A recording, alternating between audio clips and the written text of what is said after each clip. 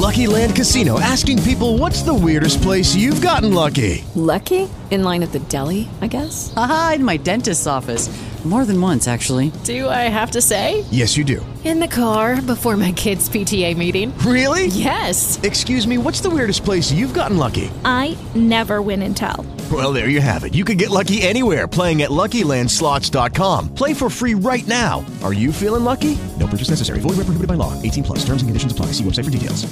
Here we go. We're Drake and Jay talking. You're live midnight to 5. Bradley J. I'm actually live here. Not pre-recorded. Wearing my festive red wool jacket. Very Christmassy. I still feel like Christmas, even though technically it's 7 minutes over. Guest Bob Allison is here, also wearing red in a festive way.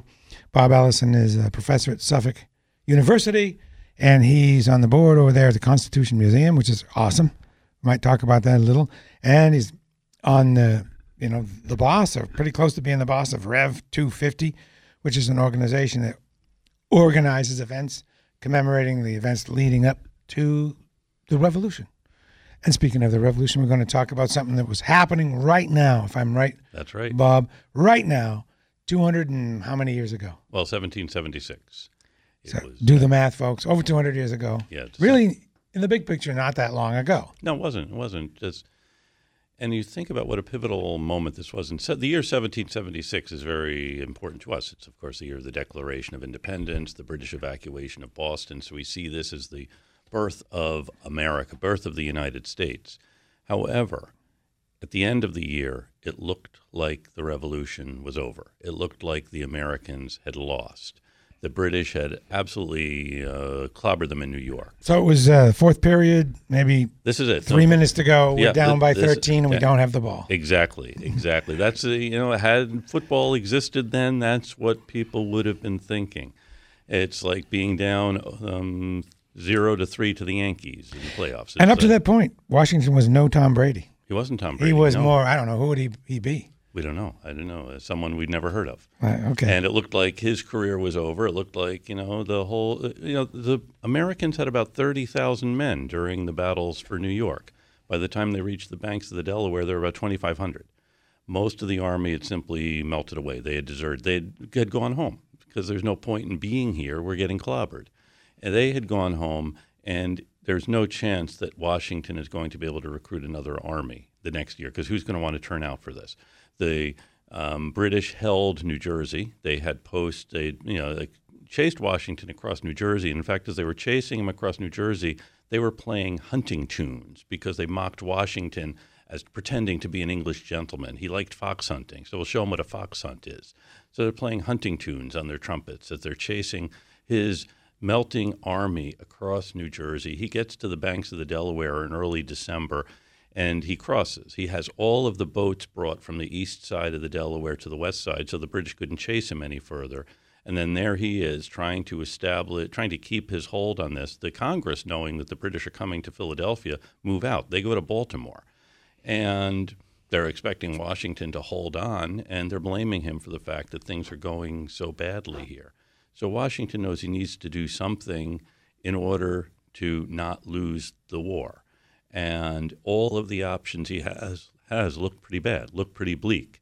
And so he does think about doing something bold. He needs to have some bold strokes. That's one thing that's in his mind. We need to do something. The other thing is people in New Jersey the one reason the British are in New Jersey is because I think people in New Jersey, unlike those crazy New Englanders, want to remain loyal to the crown. And is that true? To a large degree, it is. A lot of people do. There are a lot of people sympathetic to the British crown in New Jersey, not as many as the British anticipated. It's not as one-sided as New England is. But one thing that happens, as the British and their German allies march across New Jersey, they do a lot of looting and pillaging. We'll get to that later. Okay. Let's set the scene. That was one of my specific questions I want to know all about. Yeah. Weather-wise, setting the Wayback Machine exactly to right now, years ago, way back. What was it was a really cold winter. There was a thing called the Little Ice Age. Yeah, that was part of a Little Ice Age. It lasted for a couple hundred years. And so the temperature was cooler. But in December that year, that night, it started snowing around midnight. Really heavy snow, heavy, wet snow. and it changes to sleet, it changes to rain, changes back to snow. A wind blows up from the northeast. It's a nor'easter, essentially, that blows in that night. And all that week, the Americans had staged small raids, either across the Delaware or the New Jersey militia going in to attack Trenton. So the Germans, the Hessians in Trenton, set up lots of patrols. They are really being very careful because they know the Americans keep attacking them. So they have patrols going out, except that night it's so snowy. Who's going to come out on a night like this? So the weather is miserable. And Washington had planned to have 3 expeditions cross the Delaware. There's his, that's a little bit to the north of Trenton. There's one at the Trenton Ferry, and there's one south of Trenton. His is the only one that makes it across. They decided against the others for various reasons. The commanders in charge go there, and there's either too much ice on the river, the weather is too bad to do this, and they assume Washington's also calling his off. And so he knows by the time he gets to the other bank of the river, his is the only expedition that's made it. Then he's thinking, conditions the same for Washington as these other 2 generals, where they just there's actually wimpy? Well, I wouldn't say they're wimpy. I think the thing is, where he was crossing, there was less ice. The one by the Trenton Ferry, a lot of ice had built up there because there's a waterfall just below it. So the ice had kind of piled up there, so it's impassable for him. And south, the ice had frozen a bit more, so he really can't get across. And it's tough for Washington. In fact, they really are struggling against this ice that's in the river, on the sides of the river, these big floats of ice in the middle of it. They're having to break their way through the ice, but they do make it. And how wide is the river, and how fast is the river at this point? The Delaware River. The Delaware River. There's about 300 yards wide at the point where Washington crosses. 900 feet? 300, yeah, so 900 feet. So that's 3 football fields. 3 football fields, yeah. So it's actually not that wide there. It's actually narrower at Trenton, and that's where there's a ferry at Trenton. One reason Trenton is there is because there's easy access across the river. But is it a fast river? It is quite a fast river, yeah. So it's pretty difficult to go straight across, right? You're sliding down river. Yes, and the boats they have, they're using these Durham boats for the most part. That they're long and flat, and they have pointy ends at each side. They look like a long canoe, and they're really used for hauling iron ore or lumber, down to Philadelphia. And they're made so you can pole. You have poles to either kind of steer it as you're going downriver or push as you're going upriver. And they're really good for this purpose because they're trying to go across, but again, you have to pole them. And the men doing the work are either John Glover's regiment from Marblehead, and these are experienced sailors. They're the guys who had rowed Washington across. They're not good polers, right? Not really good polers, but they know boats. Is the river shallow enough so you can pole all the way across? The it's about 8 feet deep at this point. 8? Yeah, something like that. Yeah. All right. So it's not, it's over your head, but you can, hit the bottom, or they're poling along the ice, actually. Oh, God. Are they rowing and poling, or they just do poling? have some oars. There are some oars. And some of them have masts, but their sails would have been useless on a night like this. They also have some ferry boats, and the ferries would operate by having a cable underneath that the ferry would be on. And that also you would pole to get across, and that's to carry the horses and the artillery across the river. The men are all in these Durham boats or in some smaller boats that they've commandeered. It's quite an operation to get all of this stuff. About 1,200 men and 18 pieces of artillery, horses, across the river without the enemy knowing that you're coming. And they're doing this in the midst of this storm. And typically these boats did have a foot or so of slushy, icy water in the hulls of them. The men are standing in this, and they're making their way across this river in the night when there's this fierce storm, one of the worst storms any of them had ever experienced. And here they are crossing this river to go and attack Trenton. This is a lot to ask, but do you happen to know about how many men would be in one of these boats? How long were the boats? How many men? Some of the boats were 40 feet, some were 60 feet. Wow. So they're big boats. They're big boats. There may be 40, 60, 80 men in a boat. With all their big, long flintlock rifles, ammunition, stuff they got to carry. What other stuff will they be carrying? Well, they have the cannon and the shot, the guns, but what other baggage does a soldier need? Well, he needs provisions for 3 days. They had provisions for 3 days. Each man had about 60 cartridges, too. But when they get to the other side, the cartridges get wet. The powder gets wet, so those become pretty much worthless.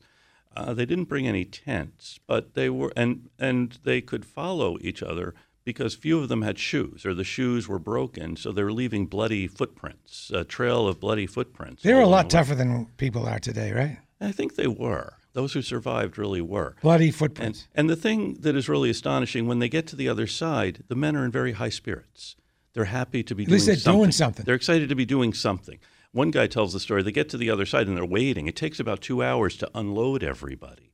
And so they build fires. They take some fences and they build fires. And one guy says, he would stand facing the fire and his front would warm up, his back would be freezing, then he would turn around, his face would freeze. So he said he stood there for about an hour just spinning around, so to warm all over. So one great thing about the storm is you could have a fire because nobody's going to see it more That's than true. half a mile away. Yeah. We better break and continue with Bob Allison talking about this sort of seminal, magical event of so many years ago on this very night. It's WBZ. We continue with Bob Allison talking about an event that happened right now as we speak many years ago, the crossing of the Delaware. Big victory, much needed victory for General Washington and the future U.S. Bob Allison is here with us. This is what he does. He knows all about this stuff. And we're talking about just as they were crossing now, sort of talking about the crossing. One thing to spend some time on would be the artillery. Yes. 18 pieces? 18 pieces of artillery. Okay.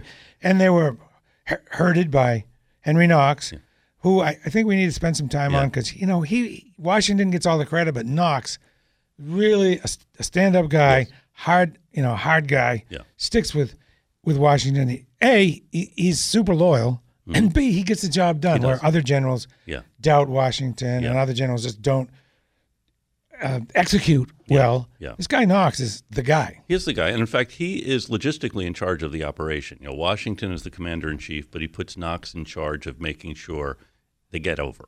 And so Knox is supervising not only the artillery, but the men. And each piece of artillery weighs about 1,200 pounds. So these are pretty significant a significant undertaking. So Knox is really the one directing all of this logistically. He is Washington's right hand in this. And in fact, about a week later, Knox will become a general. Congress will create the position of a general in charge of artillery because Knox is really arguing to use artillery a bit differently. Instead of having the infantry march forward and then you have the artillery brought up, he has the artillery actually leading. And he creates really lighter pieces of artillery, actually lighter carriages so that they're easier to transport. And so each of these infantry units has a couple of pieces of artillery ahead of it so that then they can be put into place. They're much more mobile. It's actually the similar test strategy that Napoleon is going to use, using artillery more effectively.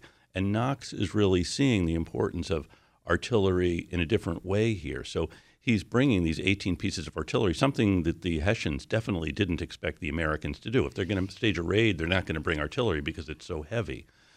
Is this artillery that came from Dorchester Heights? Some of it might have. Some of it might have. Knox is also arguing we need to create an armory that can create artillery. And later that winter, he is going to go up to Springfield and begin the creation of the Springfield Armory. So you see, and over the objections of John Hancock, who also objects to Knox becoming a general. Why? He was a bookseller. And Hancock, how's this guy get to become a general and I'm not? Oh, right. Was this Hancock being all patrician? Yeah. Hancock was being a bit patrician in this. So Knox he's only in his mid-20s, and he is, as you said, the stand-up guy who is loyal to Washington and also has an understanding of the use of artillery in a military capacity. The Hessians, Colonel Rahl, who was the Hessian commander in Trenton, had not built any batteries to protect Trenton. Instead, he had all the artillery in the middle of the town, and when they needed it, they would bring it out. Knox has some of his artillery men come without pieces of artillery, but they have the tools they'll need to fire artillery because Knox's plan is to capture some of their artillery, which he does. They capture about 4 pieces of the artillery from the Hessians, and actually during the battle, they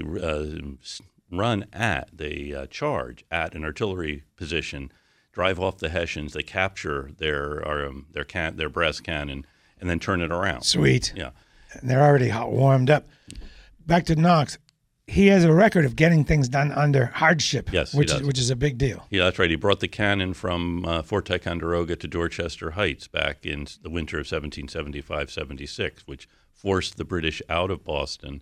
And now he is going to be responsible for determining where to place the artillery when they get to Trenton, so that they actually have command of the streets, putting at the head of the streets so that when the Hessians come out into the streets to try to counterattack, they're being mowed down by artillery. And actually, Henry Knox is shocked at the carnage. This is one of the closest battles he sees, and it's about an hour and a half of this intense fighting.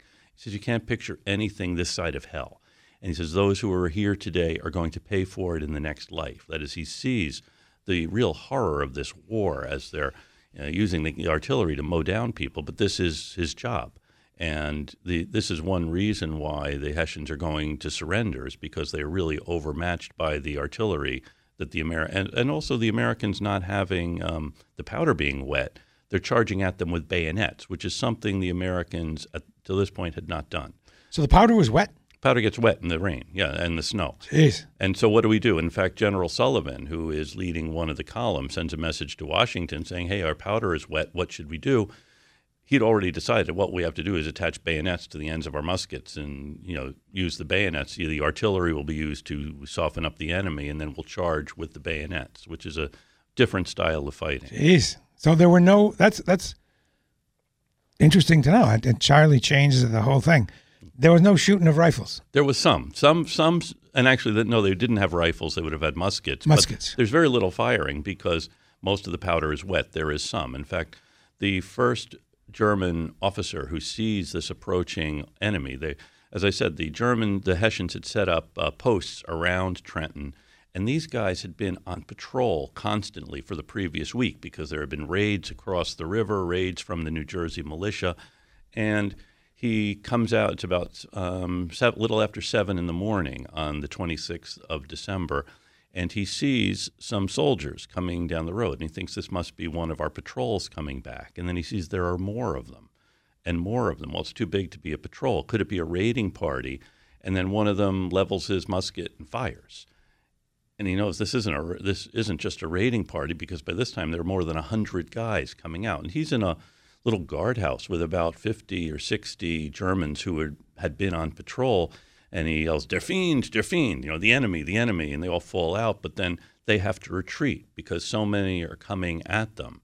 And they retreat back into Trenton, and they raise the alarm. Washington, in fact, is leading this first charge at this German guardhouse. And as they are doing this, he hears way off to the right the sound of firing, and he knows that Sullivan has made it there.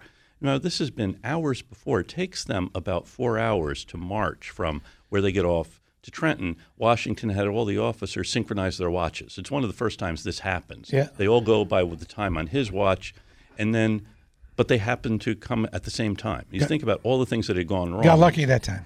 Lucky, but not lucky. Okay. So the powder was wet in the rifles, the muskets or the flint rocks. Yeah, Flint, yeah. How do they keep the cannon powder dry? Is it easier to do? Somewhat, yeah. And the cannon powder. No plastic bags? No Ziplocs? They didn't have Ziploc bags for it. But it would have been in chests. And because there's more of it and a bigger charge, with a musket, you have a very small amount of powder. So if that individually gets wet, wrapped in a paper thing. Yeah, in a paper thing. That gets wet, it's all done. But with a cannon, you actually have a bigger charge. So some could be wet and still have it work. Still work. Yeah. And in fact, the cannon that the Americans had seized from the Germans had already put the charge in it. The Americans then put in load of cannonball into it. Yeah. So that's right. That's good to know. A couple of minutes. Timeline. I just had mentioned earlier that about 4 p.m. was when Washington said, okay, we're going to do something now. Here's some stuff.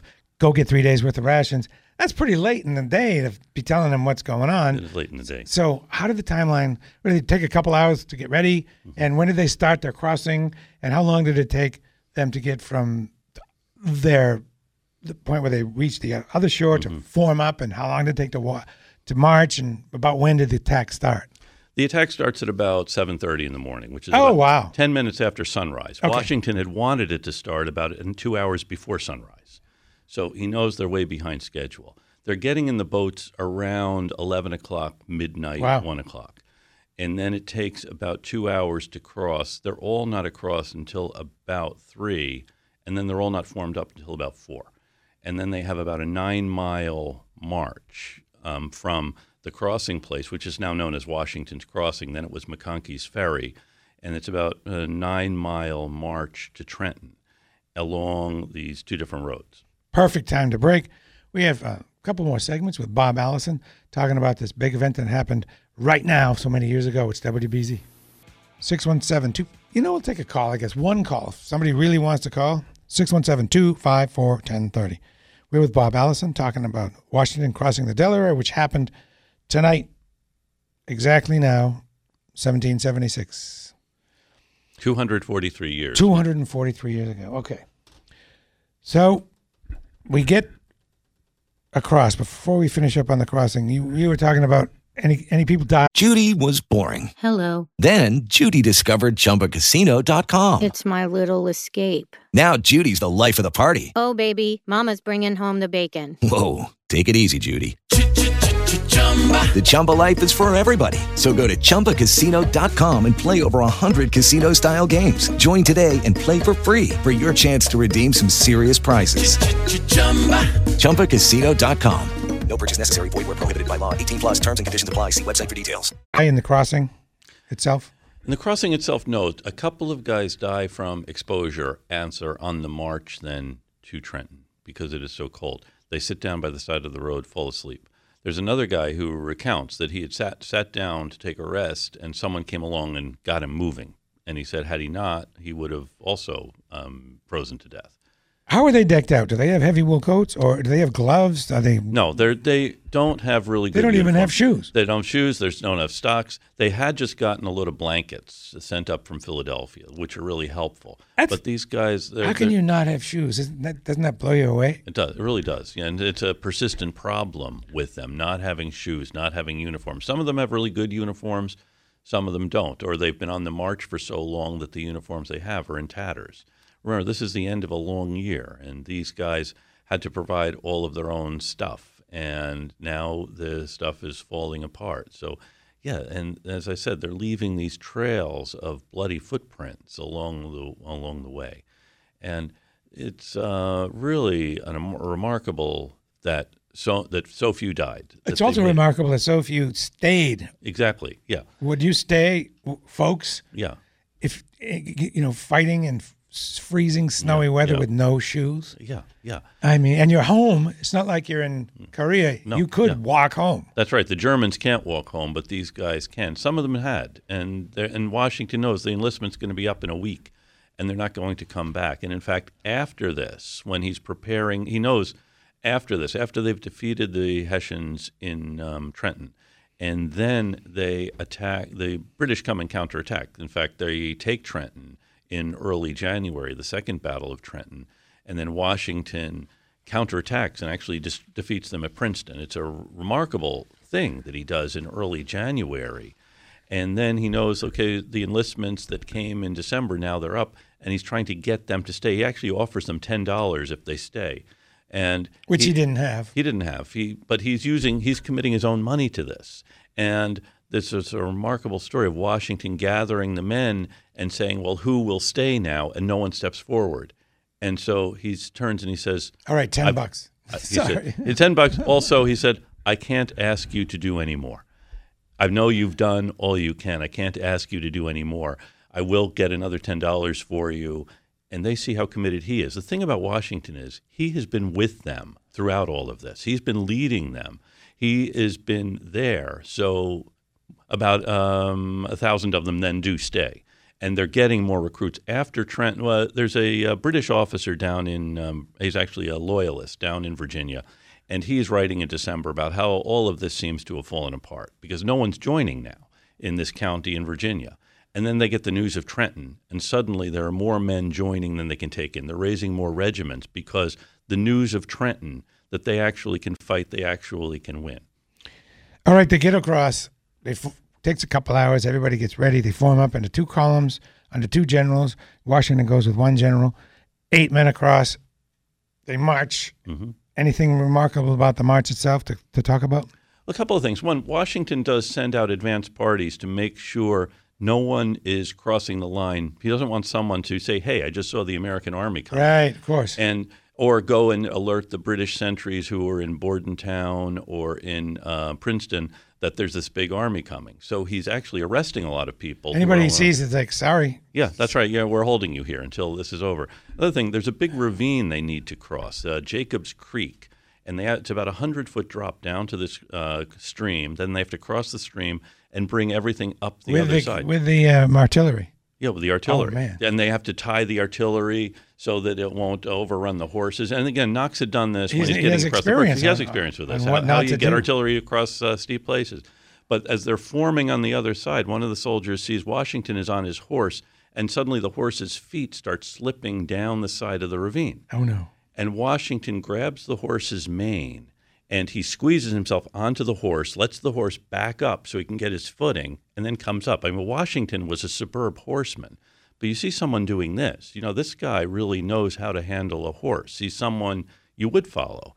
And the consistent things you see in this, one is Washington leading, and the other is the sound of Henry Knox's voice as they're crossing the river. Knox, his booming voice across the river, is organizing this, getting the men across. The MFA has the wonderful painting of the Delaware crossing, and you see at the top of the hill Washington, Henry Knox, James Monroe, and Billy Lee, and the men going down to the Delaware River. It's a terrific scene. I mean, there are these two great paintings of this because this becomes such kitty corner to each other, right? Yeah. There's the big, yeah. Yeah. All right, Bobby in South Carolina. You'll be our one call. How you doing, Bobby? I get to say Merry Christmas to you guys. This is Bobby in Merry Christmas, Bobby. Charlestown. Yeah. Merry Christmas, Professor Allison. How you doing, Bobby? It's great to listen to. Good, thanks. I'm having a great vacation with my family down here. Oh, great. The weather was raining for a little, but it's real nice today, and tomorrow's going to be nice. It's great listening to you, and you pick up where David McCullough ends off at 1776. Like, he briefly mentions going into Valley Forge and then talks about Washington offering them all $10. Yeah. Get a bonus. Yeah. But I never realized what they went into Trenton for, how extensive it was. But yeah, I like to 17 how the greatness of John Glover, Colonel John Glover, and the Marblehead Mariners. You know? Yeah. So yeah, he's a great writer. Let me recommend David Hackett Fisher's book, Washington's Crossing. Fisher, Fischer, which really is superb. It is from the Siege of Boston, really, to Washington taking control of New Jersey, and it's really probably one of the best books written about the American Revolution. And David Hackett Fisher. Yeah, he's a professor at Brandeis. Thanks for checking in, Bob. I don't have much time, but I'm glad it was you. I just want to say thanks for everyone, and Merry Christmas, and I'll see you back in Boston soon. Merry Christmas, Merry Bobby. Christmas. And by the way, the rest of you, when you're doing your shout-outs to your pals, and I tell you to shout out to somebody else, Bobby from Charlestown, he's the guy you should be shouting out to. All right. We're marching in, and then we arrive about 7 a.m., and they start to tiptoe probably. Yes. Shh. They're sleeping. Were they found out by a sentry? Did somebody go, hey, it's a bunch of soldiers? Or were they able to open fire without being caught? No, they first, the sentry spots them. The sentry at this first guard post and the guard post on the west side of town. Any idea how far away they might have been? Like half a mile or 100 yards? It's probably about half a mile or more. I mean, it's not 100 yards. Oh, do you mean the sentries from each other or the soldiers? No, sentry, how far away were the soldiers? The the first sentry, each side fires at the other, but they're too far away to have any real impact. Okay. And then the sentries come out and they try to make a stand, but the Americans are coming closer and they're getting their artillery ready. So the sentries fall back into Trenton, actually on both sides. And by this time, the Americans are putting the artillery in place. And also they have an artillery battery on the other side of the river that had been kind of harassing the British all week. And they open fire too. And Colonel Rahl was sleeping, and someone goes to wake him up. And he doesn't quite know what's happening. He's the Hessian. He's the colonel in charge boss of Trenton. And he underestimated the Americans. He thought they're a bunch of peasants. They'll never be able to defeat real German soldiers. And so he hadn't put up any artillery batteries around town. Did the German soldiers have the pointy, Kaiser helmets and things? These didn't. They did have helmets. In fact, the State Archives has a Hessian helmet that was captured at Bennington. And it doesn't have the pointy Kaiser helmet. That's a little bit later.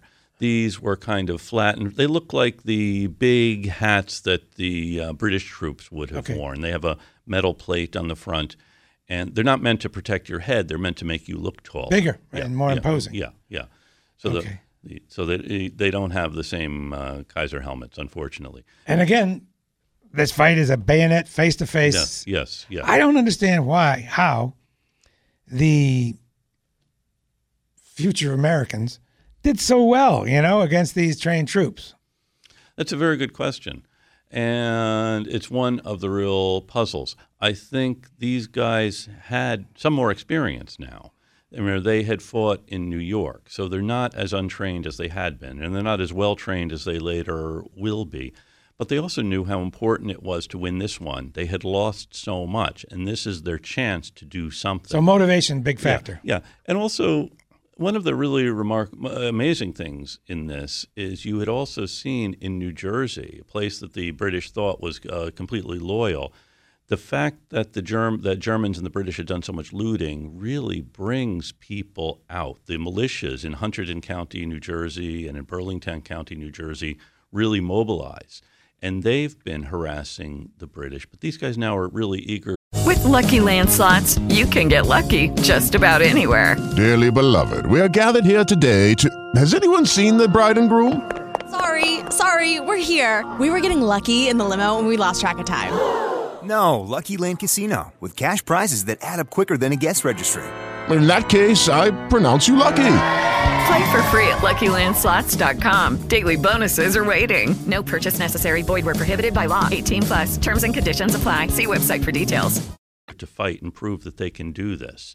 And they have real confidence in their leaders, and much more confidence, I think, than the Germans have in theirs. And when Colonel Rahl is actually mortally wounded, that pretty much ends it for the Hessians. They realize they should probably surrender.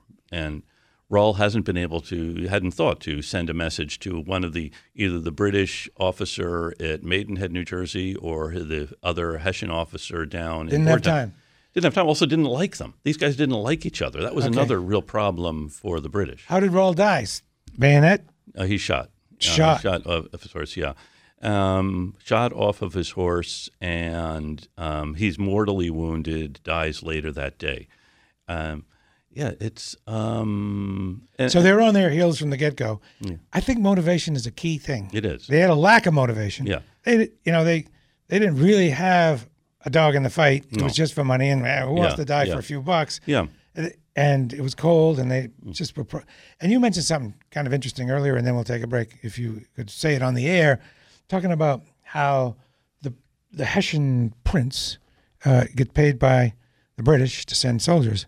He gets paid a lump sum. If the soldiers don't come home, if they die, he keeps the money. And also he gets paid for the ones who die. He gets significant. If they come home, he has to pay them. So it's actually to his advantage to send them, and the British government is paying them, from Brunswick, from Hesse, and from another of the German principalities to send troops. Benjamin Franklin writes an essay about this, a satire about this trade in soldiers. He compares it to the slave trade because the prince is basically selling his people off to go to America and die, and it's to his advantage to have them die rather than have them come home.